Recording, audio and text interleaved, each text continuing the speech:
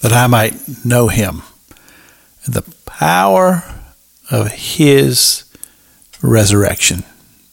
Now, I'm just going to tell you, I'm talking about as a human person, want to go to heaven. That's my highest prize. Want to go to heaven. And not only do I want to go to heaven, I'm talking about when I leave this earth, I want my family to be there as well. My wife, my children, my loved ones, my radio audience. I want to see these folks in heaven. And here, the Apostle Paul just makes this very clear. He says, to know him and the power of his resurrection. I remember when I was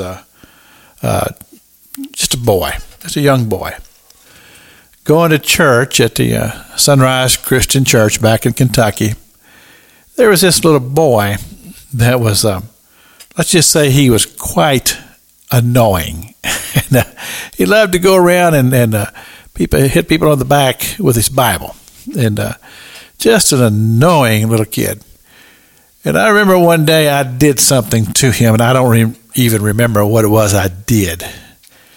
And he turned around and pointed his finger at me, and he said, "You're going to hell." And to this day, that was 60-some years ago, I remember that like it was yesterday and how it struck me. You're going to hell.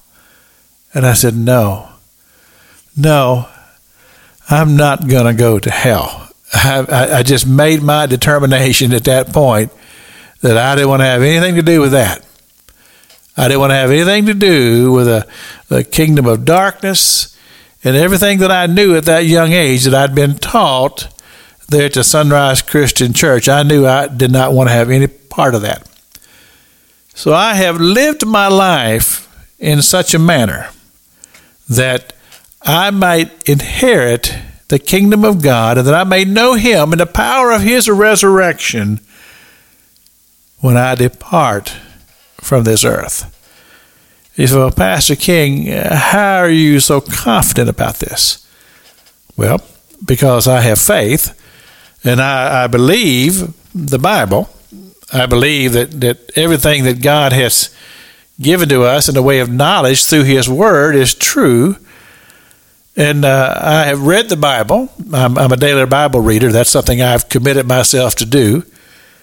And I want to know, what is it that would please the Lord in such a way that I walk with him and I partner with him and that I would obtain his glorious promise.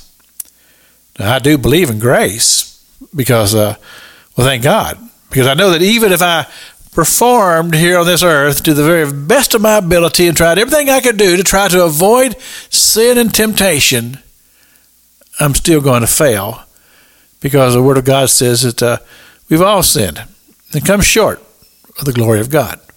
So I know that. So I believe in grace and forgiveness, but I also know that the Lord has been wonderful to me, and I love him, and so I want to serve him. I want to please him, because I want to be said when I depart from here, well done, thou good and faithful servant. Enter thou now into the joys of the Lord. It's Pastor Jack King with the gospel on the radio broadcast.